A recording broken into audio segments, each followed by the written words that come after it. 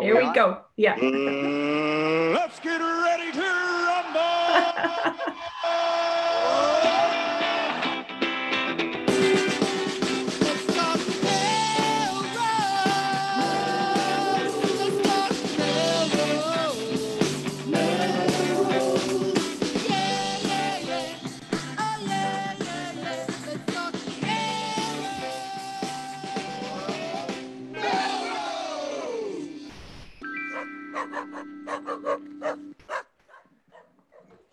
I'm Tom Catalini.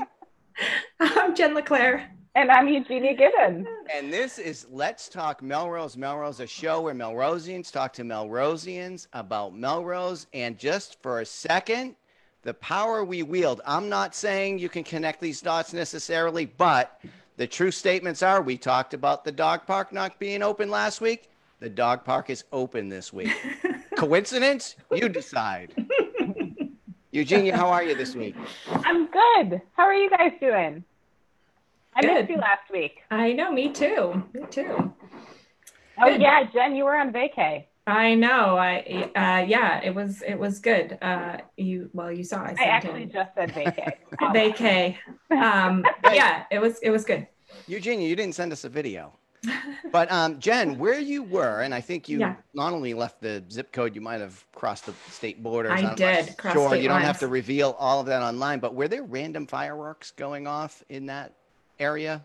No, I was back here by then. But I'm not talking about July 4th. I'm talking about all the way through. Actually, no, it's really remote. It's really remote.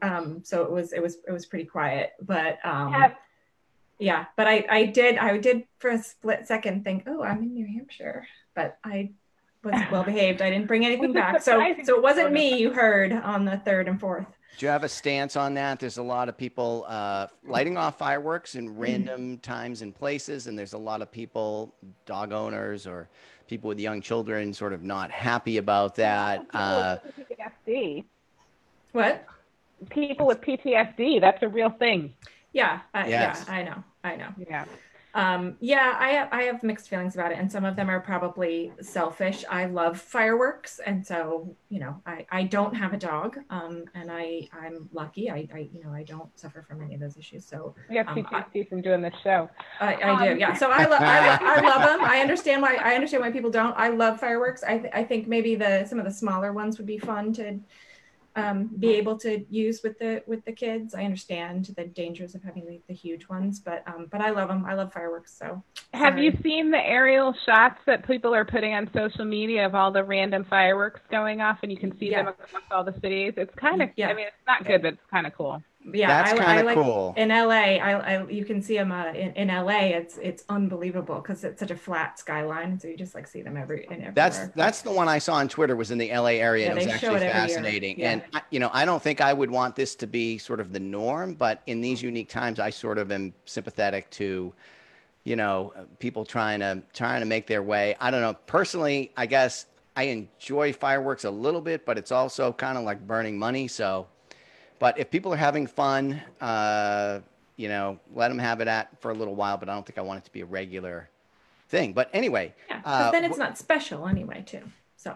Correct. But you know what is special, Jen? Our audience.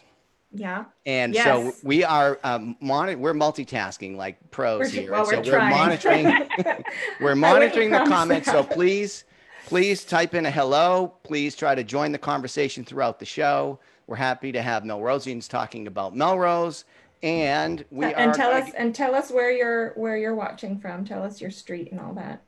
Yes.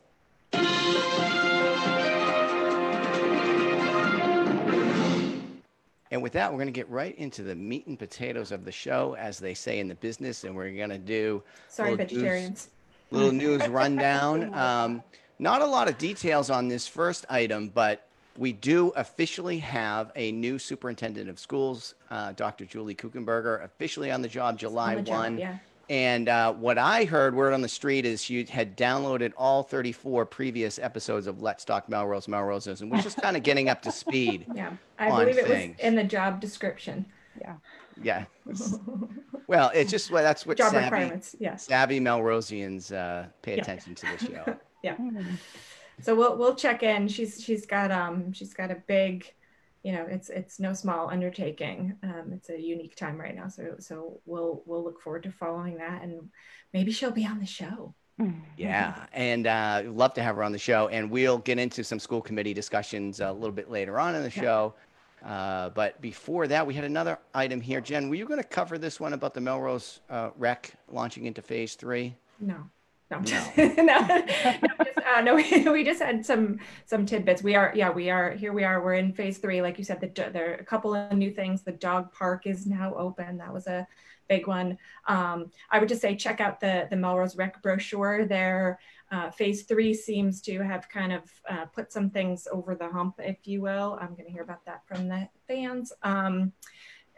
Check out their brochure. There's suddenly a lot more activities, it seems, that the kids can participate in, and adults too, actually. So a lot more things have opened up.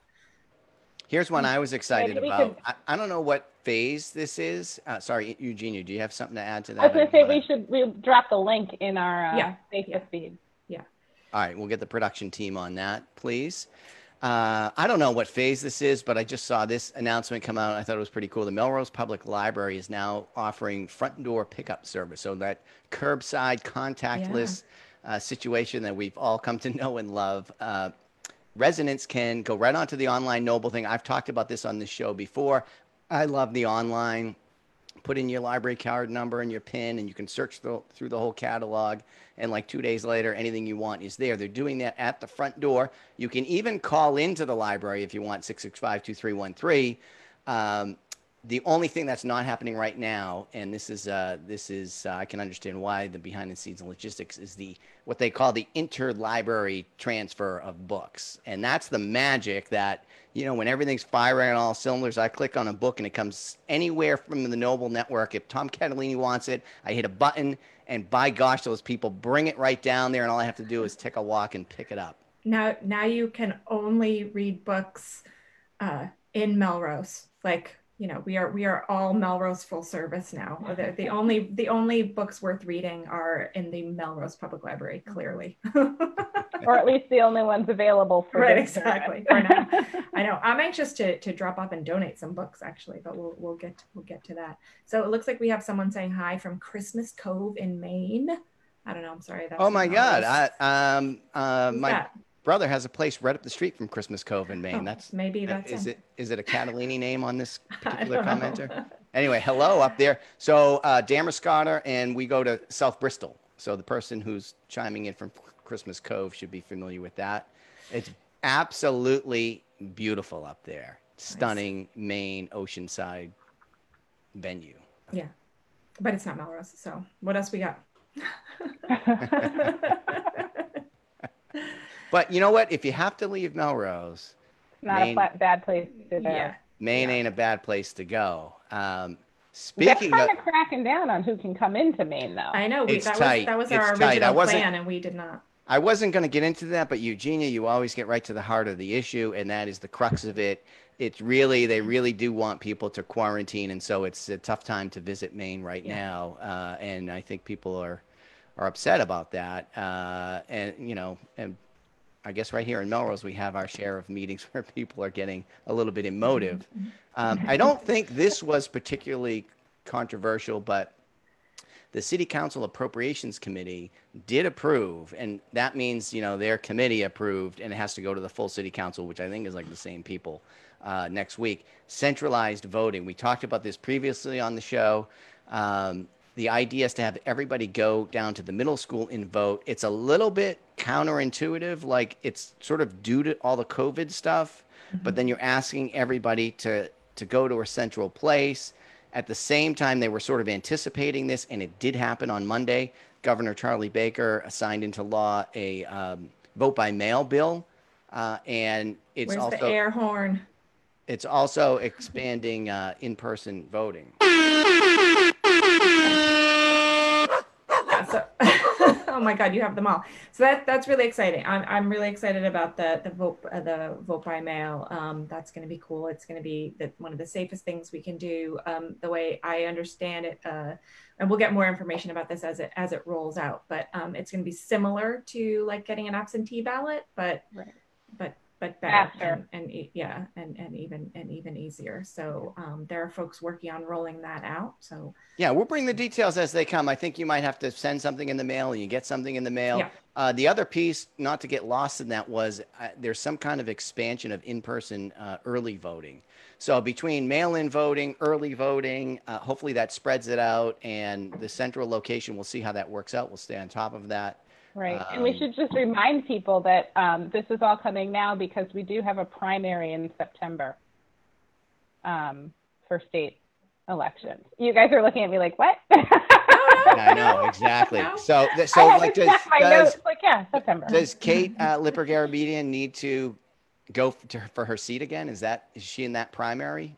Is that what you mean? State rep? I don't know if she has anybody running against her. I think she still needs to go through the she has to be elected, again. Yeah. All right. Production team is telling us September 1st. Also, the fantastic Mike Karaji is tuned in as usual to the show. So hello, Mike. And I think we might have some school committee members watching.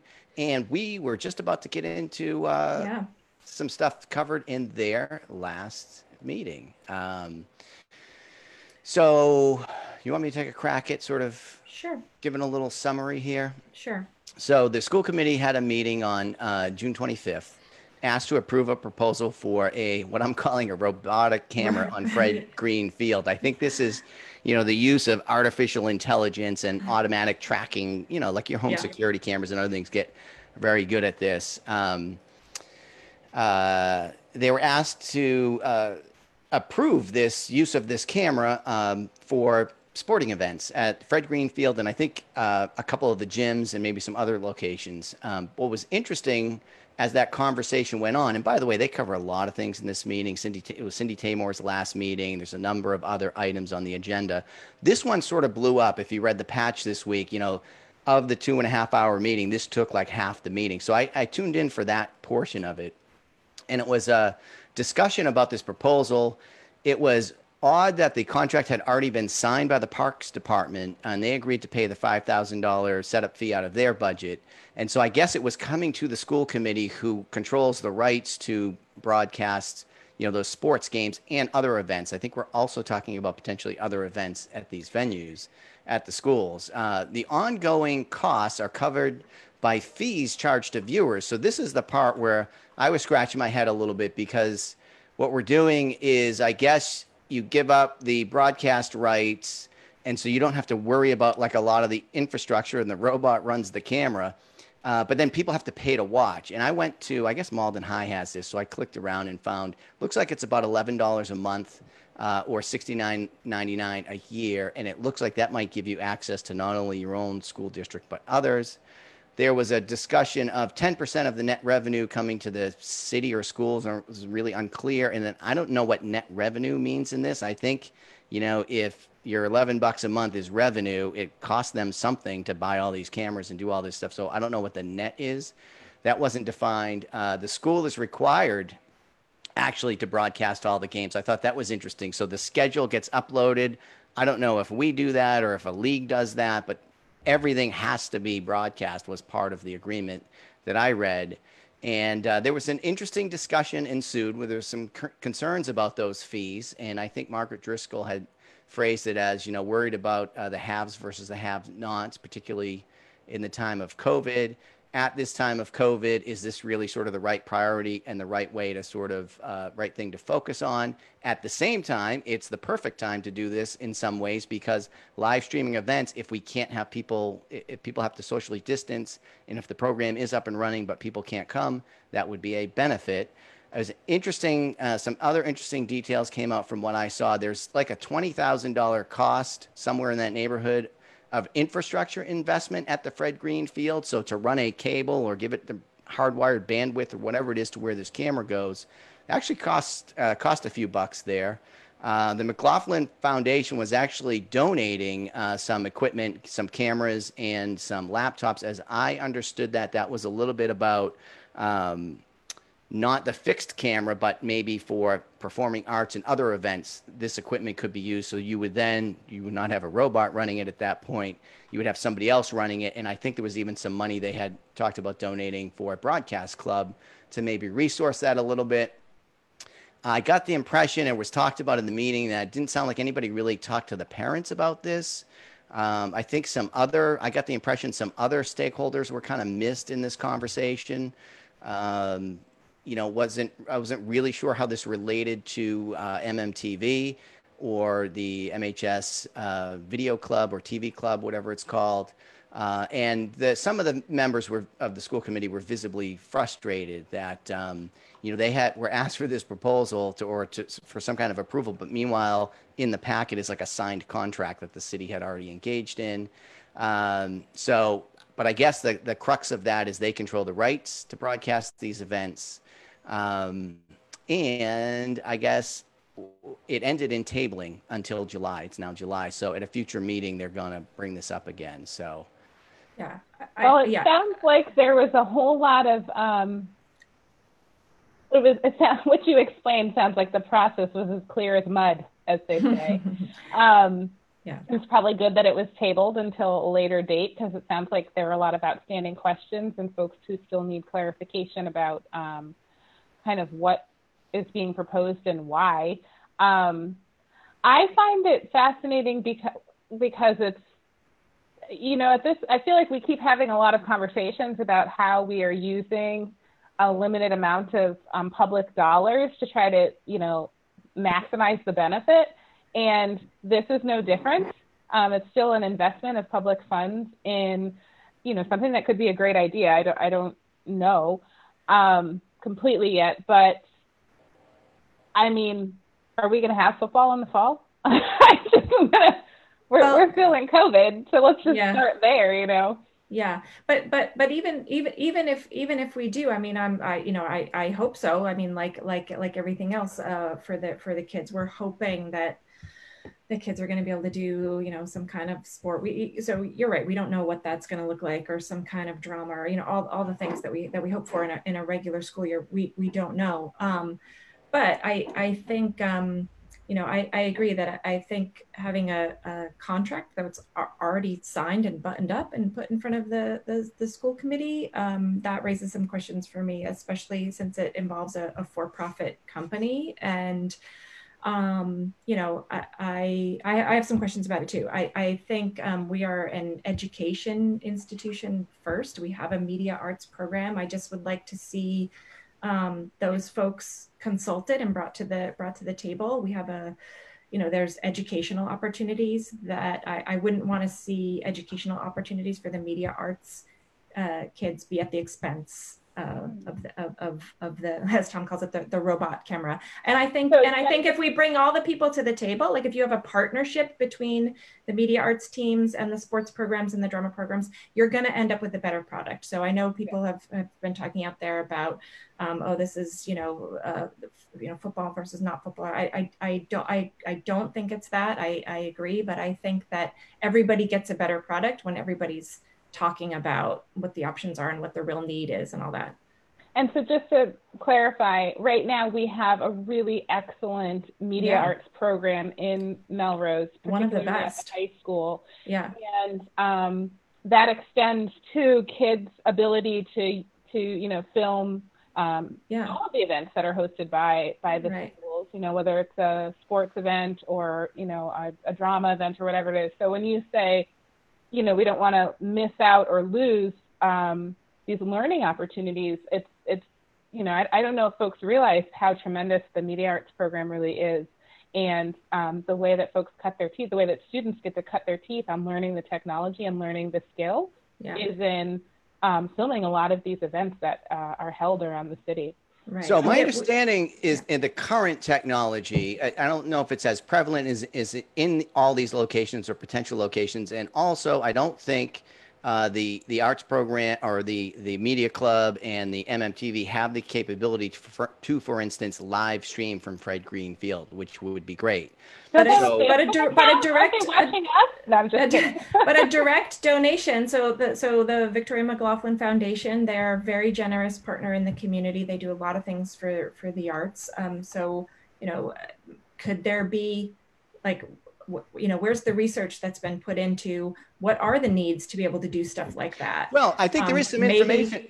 I think there is some information on that, Jen. Because what I heard in the meeting was there's somebody's costed out $20,000 to run the cable. You know, maybe they're running fiber optic cable, putting in some network infrastructure that's maybe not there in the press box at Fred Green Field. So, okay. I mean, why, if we've got the resources to do that, why not take that step? And that might enable not only the robots, that's what I'm saying. Others to leverage that infrastructure and to think about it that way.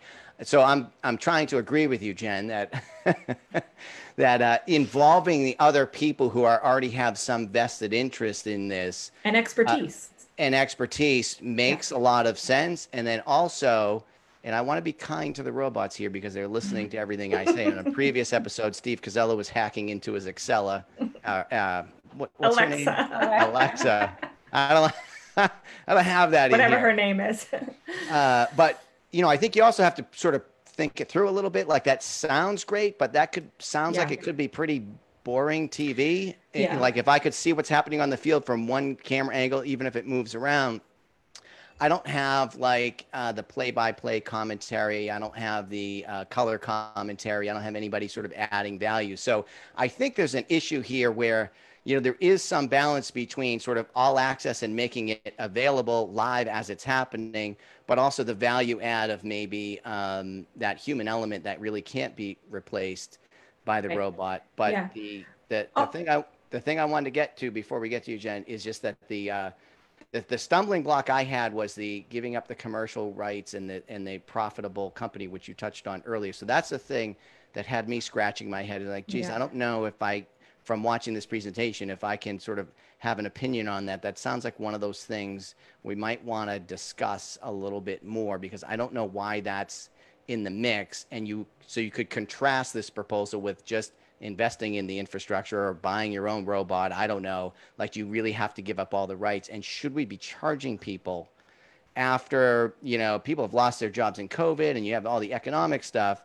But also you're paying athletic fees to participate in these sports programs. And I'm a big fan of the sports. My kids play sports. Yeah, I think it's a huge value add to the school experience. Yep. And there's a tremendous value to that. And I think the live stream has great potential. I think that's one of those things we can all agree on. Agree. And just to add to that, and I think the sports fans, ought to want the best possible product too, and the sports teams are super supportive of the other groups too, generally. So I don't want to sound like they're not. I mean, the football team is like super supportive of the band, and you know there's a nice kind of give and take there. So I think with some of the information about the media arts program, that they'd be supportive of that too. I think also entering into a 5-year contract with a for-profit company like this, with all these questions hanging out there, is another thing that makes me nervous. If the goal is just to find something that's going to get us through this audience-free COVID period, then why not just a 1-year contract that allows us some time to see how it works? And then if it's so fabulous, then you have to be confident in your product. If it's so fabulous, then we'll renew. But it gives you a year to kind of work with the MHS-TV team and the other stakeholders. Yeah, I think. And I don't want to speculate as to the motives behind why 5 years versus 1. I will say this: I have a lot of questions. Yeah, I'm not on school committee. I'm very glad that people on school committee are asking hard questions. Even if it's a popular thing to do, because at the end of the day, what this comes down to for me as a resident and a parent in the district is, I just want to make sure that that the decision is being made with all the information in front of us. And if at the end of the day it turns out that this is like the best idea and we should do it, so be it. Great, yeah. But right now it just feels like there's too much that's unknown, which is why it got tabled. And hopefully the conversation will continue and we'll see these questions being answered. I think that, if you're asking questions, you're doing your job that you are elected to do. You should be going for it. That's a great point. In a rare moment of clarity, I'm going to agree with you 100%.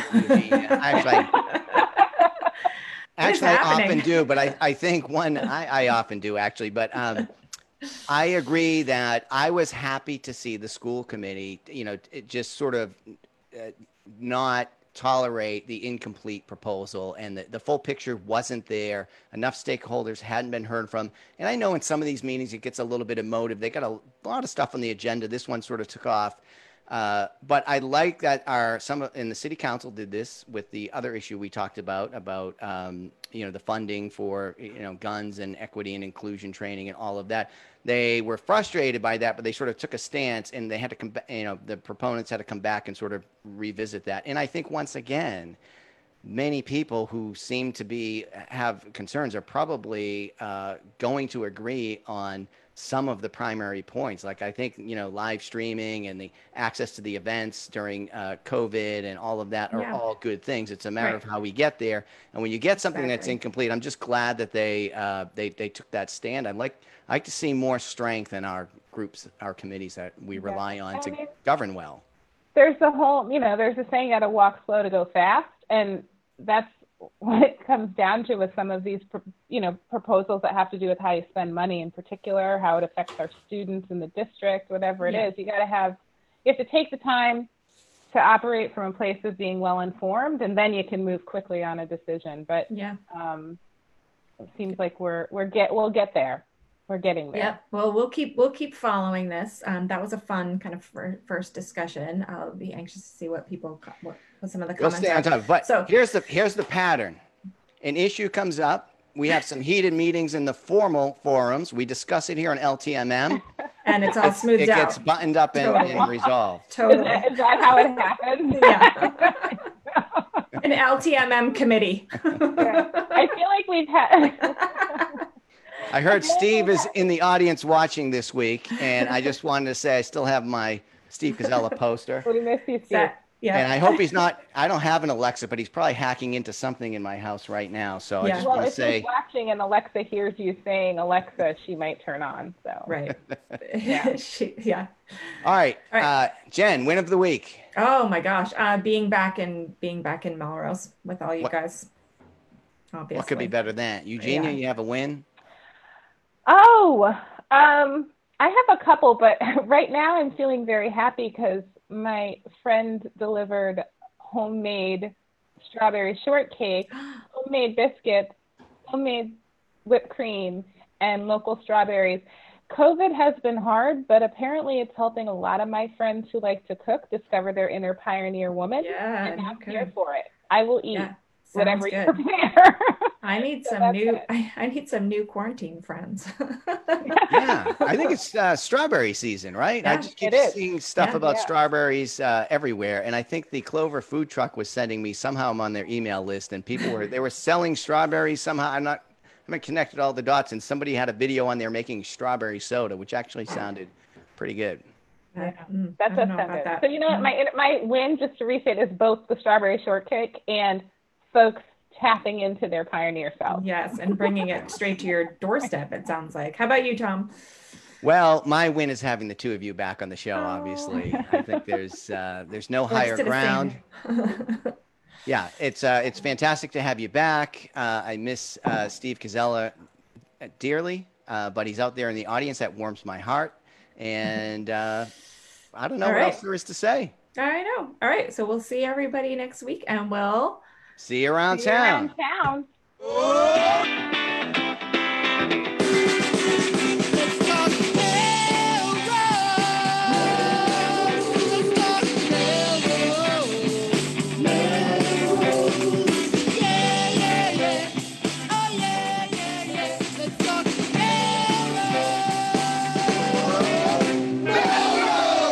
Don't forget, we have a podcast now.